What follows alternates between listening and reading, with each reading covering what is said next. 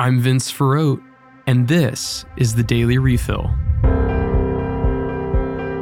Up first today, President Putin of Russia released a recorded speech on Wednesday, September 21st, in which he supported the false referendums in Ukraine, condemned the West's support of the embattled state, announced a partial mobilization of troops, and made veiled threats of nuclear attacks.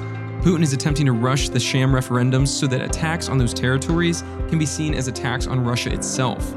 Russian responses to Putin's message have been mixed, with over 800 people being arrested for protesting and demonstrating against the mobilization of troops. This definitely signals a national unease with Putin's decisions and pro-war positions, even in the face of humiliating defeats. Later that same day, President Biden addressed the United Nations. The majority of his speech focused on decrying Russia's invasion of Ukraine and reiterating to world leaders the severity and seriousness of the current global situation. A notable moment came as the president said, quote, "This war is about extinguishing Ukraine's right to exist as a state and Ukrainians' right to exist as a people.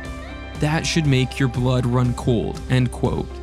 On the same day as Biden and Putin's remarks, the Pope spoke with Cardinal Krajewski, who is his delegate to Ukraine.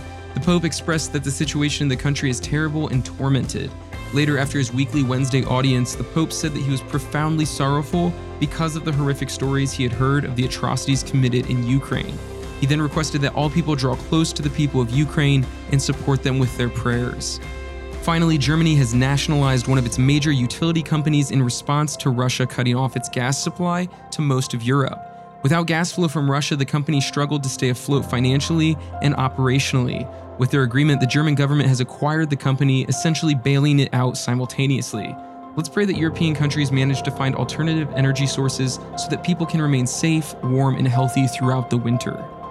This has been the Daily Refill. For more, visit spokestreet.com.